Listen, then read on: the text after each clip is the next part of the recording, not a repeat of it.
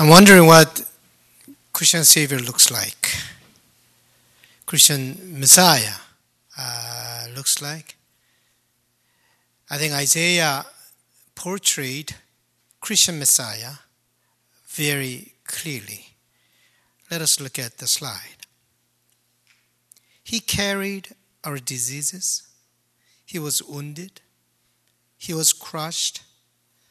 Upon him was the punishment. That's what Christian Messiah looks like. And that is the Messiah that we believe in. And that is the core of our beliefs. It may be a gloomy picture. That is what our Savior looks like. But there is a profound truth here. Our Savior suffered for our suffering. That's what our Savior looks like. Our Savior suffered for our suffering. Isaiah said, next slide please, He was wounded for our sins.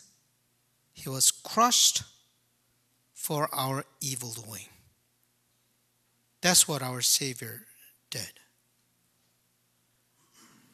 This week I meditate on the Savior who suffered for others' suffering. That is so beautiful. Anybody suffering for others' suffering, that is the most beautiful thing that you can see.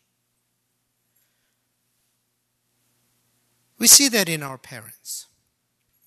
In our real example, the parents truly suffered for the suffering of their children.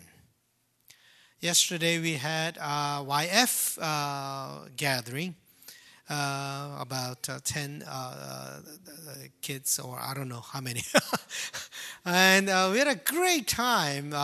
We were sharing together about parenting and all that stuff. And at the end, this was what I said. There are a lot of things that you can do for your children, but I like you to do one thing. Suffer with them when they're suffering. Just simple. Suffer with them when they're suffering. Our parents did that. They suffered when we suffered. They cried when we cried. They knew that we could not say everything that we went through, but they didn't even ask questions. They just felt it in their body. So there is what the concrete example that we see about human beings suffering for others' suffering. But you may say that, they are not really others. Children are their extensions. So, but still, what parents did was admirable. And I'll be always forever thankful for what they did for us. But we also see other examples in history and in the world. People like Martin Luther King Jr., Gandhi, and also Mother Teresa. They suffered for others' suffering. Suffering for others' suffering, that is the highest value and the noblest ideal and the most admirable action a human being can emulate. That is what we Christians believe at the core of our belief. God saw the suffering of human beings because of their sins, and He sent Jesus Christ, and Jesus suffered to heal us from our suffering. That's what we believe at the core. What is more amazing about what Jesus did is that Jesus did not suffer for the noble people, worthy people, and great people who are worthy enough for others to suffer for. This was what St. Paul said. For while we are still weak, at the right time Christ died for the ungodly. Christ died for the ungodly, not for the respectable people, not for holy people, not for godly people, but Christ died for the ungodly. Sometimes we say, why should I suffer for people like that? They're not worth it. They don't deserve my sacrifice. They don't deserve my suffering. Why should I suffer for people like that? We say that. But Jesus died for the ungodly.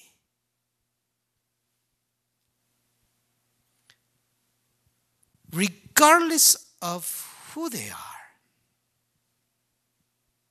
Doesn't matter. They can be worthless people. They can even be people who give you a hard time.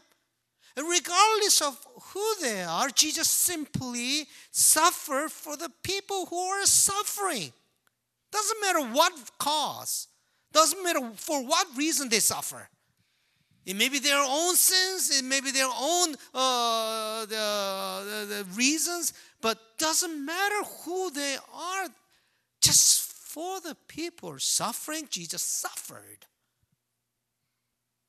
It's like a tree that gives shade to the tree cutter in the summer who comes up. He's about to cut that down the tree. And he just wants to rest before he does that. And the tree still provides shades. It's like that.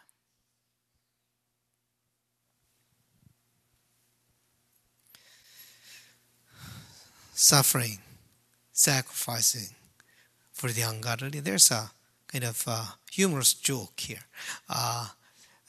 Four people were in the airplane: great scientist, philosopher, and one of our St. Timothy member, and drug addict, hippie.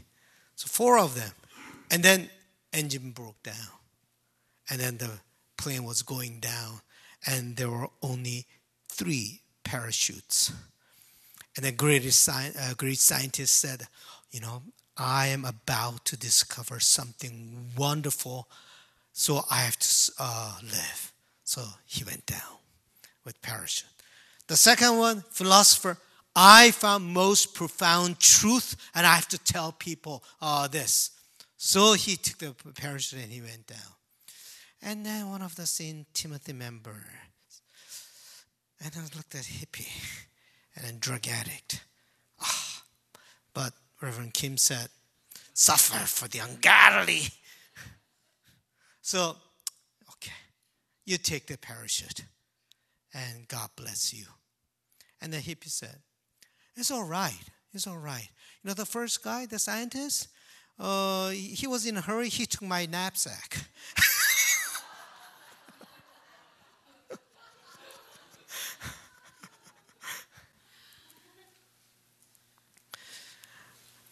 How can we suffer for those who give us hard time? And why should I suffer for them? Sometimes, and I realized this, the people who gave me hard time, I realized that they were suffering from their own pain, I realized. I didn't know that before. Why? And then I couldn't understand, what did I do to you? Why do you make me suffer? And I realized that they are suffering from their own pain. When I saw that, and I was able to embrace their suffering. That's what Jesus said on the cross. Jesus said, Forgive them, for they do not know what they are doing. In other words, they do not even know what they are suffering from. They are not even in touch with their own pain. And they are putting their suffering onto me. Forgive them. I think that's what Jesus is saying, implying. Jesus simply say, Lord, they don't know what they are doing. Forgive them. But I think that's what Jesus is saying. They were not even aware of their own pain and suffering, and they impose their suffering onto Jesus. Suffering for other suffering. That's a healing. That's a healing. When that happens, healing happens. Healing is not powerful people correct the powerless, weak people. Healing is when powerful people empty everything they have and suffer with the powerless people. That's when healing happens. Isaiah said this. By his bruises, we are healed. By Jesus' suffering, we are healed. I realized that there's a powerful healing in the suffering for others' suffering. People don't like suffering. People run away from suffering. People reject to be suffered. We are scared of suffering. But you know what? When you're scared of suffering and you're running away from suffering, you become victims of suffering. And you become enslaved to your own suffering. Only way to deal with our suffering is to go through the suffering. Not to go away, not to go sideways, but through it. Only through the suffering we can overcome our own suffering. And especially when you are able to suffer other suffering, you will see the amazing power of healing in that suffering. That's why suffering for others' suffering is so beautiful. But I don't see that. I don't see that around me. We repulse suffering. Whenever suffering comes, don't come. We are not able to do that. We are not able to embrace any kind of suffering. Whether it is my own suffering or other suffering, we just reject it from our body. Healing can never happen.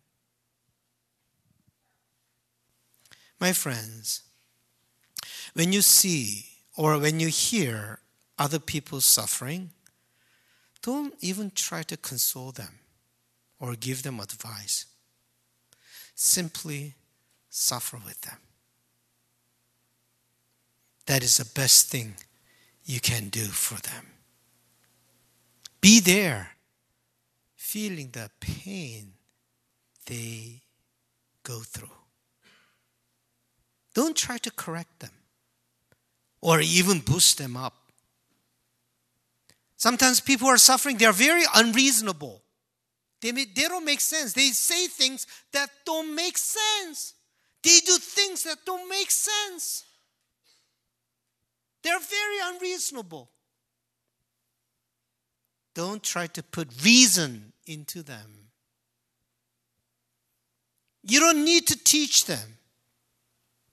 Just simply suffer with them. If you can, try to feel every pain that person feels. That's so hard.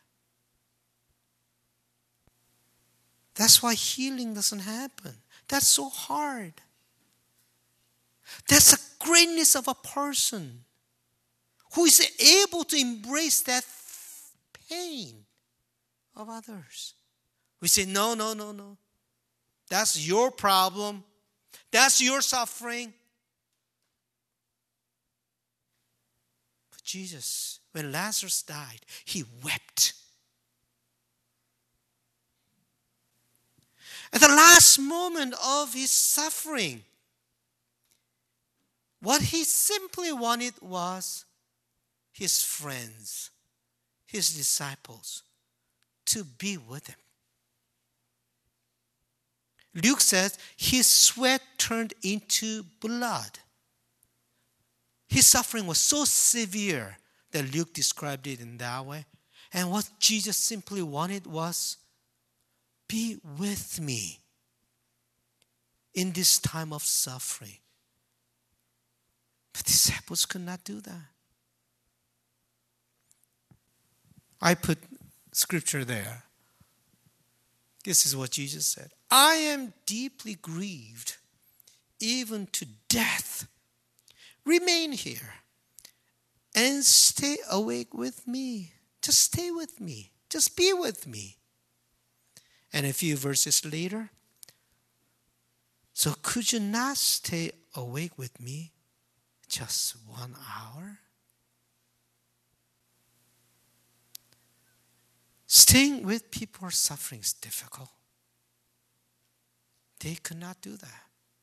They could not do that for their master, for their friend. We see lots of suffering in this world. Just every day we are bombarded with people with suffering. Just last week, 2 instances. One person, different cities, goes there and then kills 3-4 people and then kill himself and all that. And there was a trial going on about this drunken driver who killed the whole family. The 3 beautiful children. And their father, hearing the news on the way to the hospital, he even tried to jump out of the car to kill himself. He had that desire. So much suffering, so much pain, so much violence around us, and suffering increases. With human advancement and technological breakthrough, was human suffering reduced? No. The human suffering was escalated.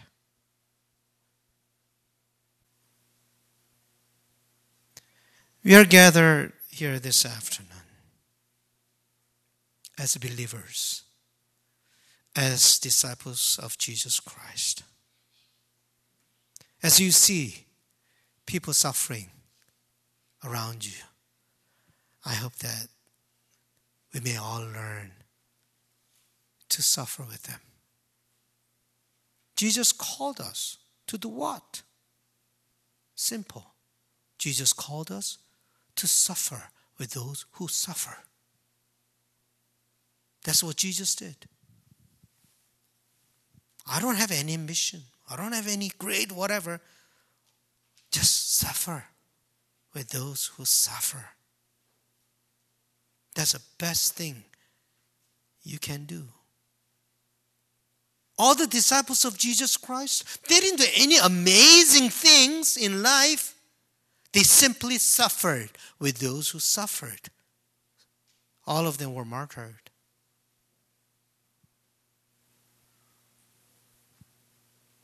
Let us not run away from suffering by finger pointing at those who suffer.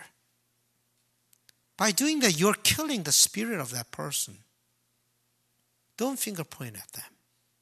There's a way of avoiding suffering, running away from suffering. When the woman was caught in adultery, everybody finger pointed at her. And then Jesus said, first person who has no sin, cast the first stone. They realize their own suffering, their own pain.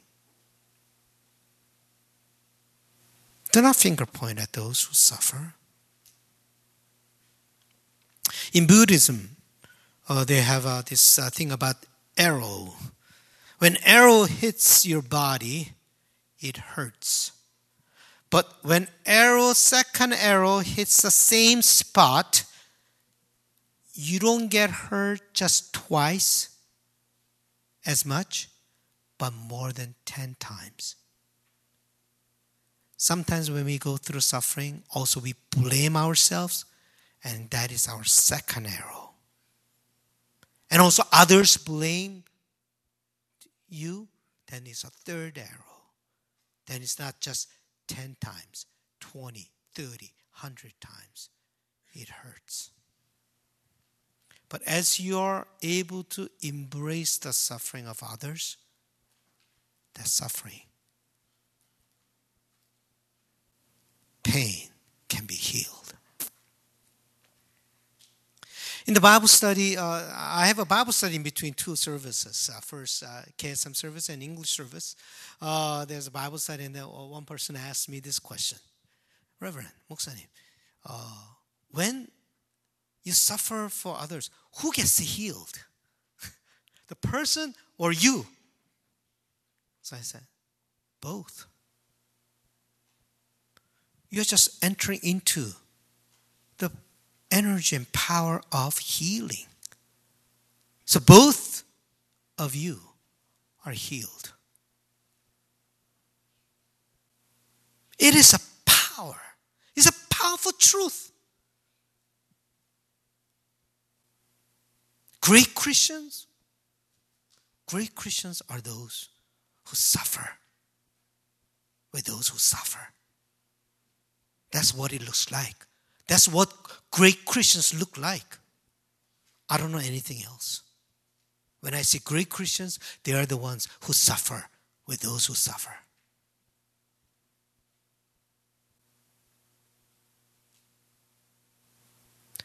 Let us sing together. Oh, before we sing together, just lastly. I wonder whether that is what love is. Right? Suffer with those who suffer.